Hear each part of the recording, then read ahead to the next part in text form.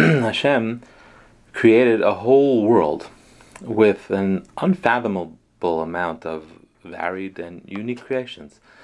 There are myriads of living creatures, millions of insects, millions of plants.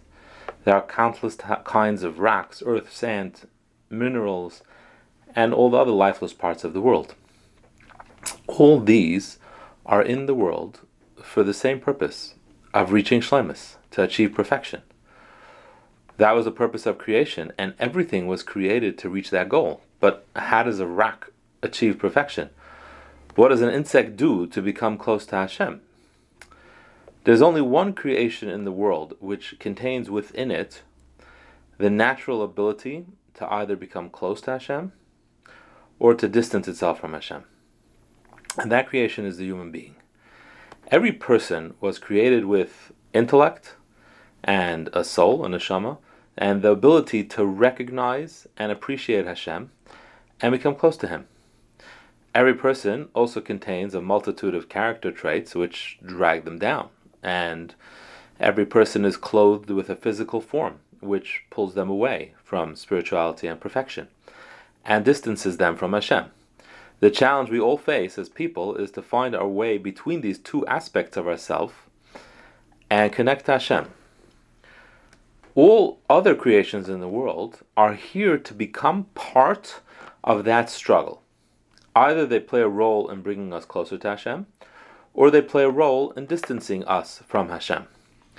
If we as humans utilize the world for the purpose of finding Hashem within it and connecting to Hashem, then that part of the world has realized its perfection and has achieved a connection with Hashem through us. And that was the purpose why it was created. If a person makes use of the different parts of this world for self-gratification and distances themselves from Hashem, they are also distancing that part of the world from Hashem and condemning it to chisaron, to darkness, and to imperfection. The prime purpose of the world is mankind. Everything else, whether they are greater creations than man or lesser creations than man, are only there for his benefit, to assist in his battle towards perfection. They're all secondary to mankind.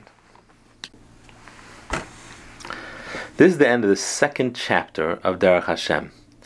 This concept, which he's been developing in this chapter, is developed also, very famously, in the first parak of Mesilas Yesharim as well. And there he quotes a source from Chazal, the very famous Rashi, that says that when Yaakov Avinu wanted to rest his head on the rocks he had assembled, each one was arguing, Allah yaniach hatzadik es roshai, the tzaddik should rest his head on me. Why were they fighting? Why did they care? So that demonstrates how every piece of the Bria, even the inanimate parts of the Bria, the parts that aren't alive, the rocks, need a human, a tzaddik, to be ma'ala them, to elevate them, and to bring them to their goal, to their purpose.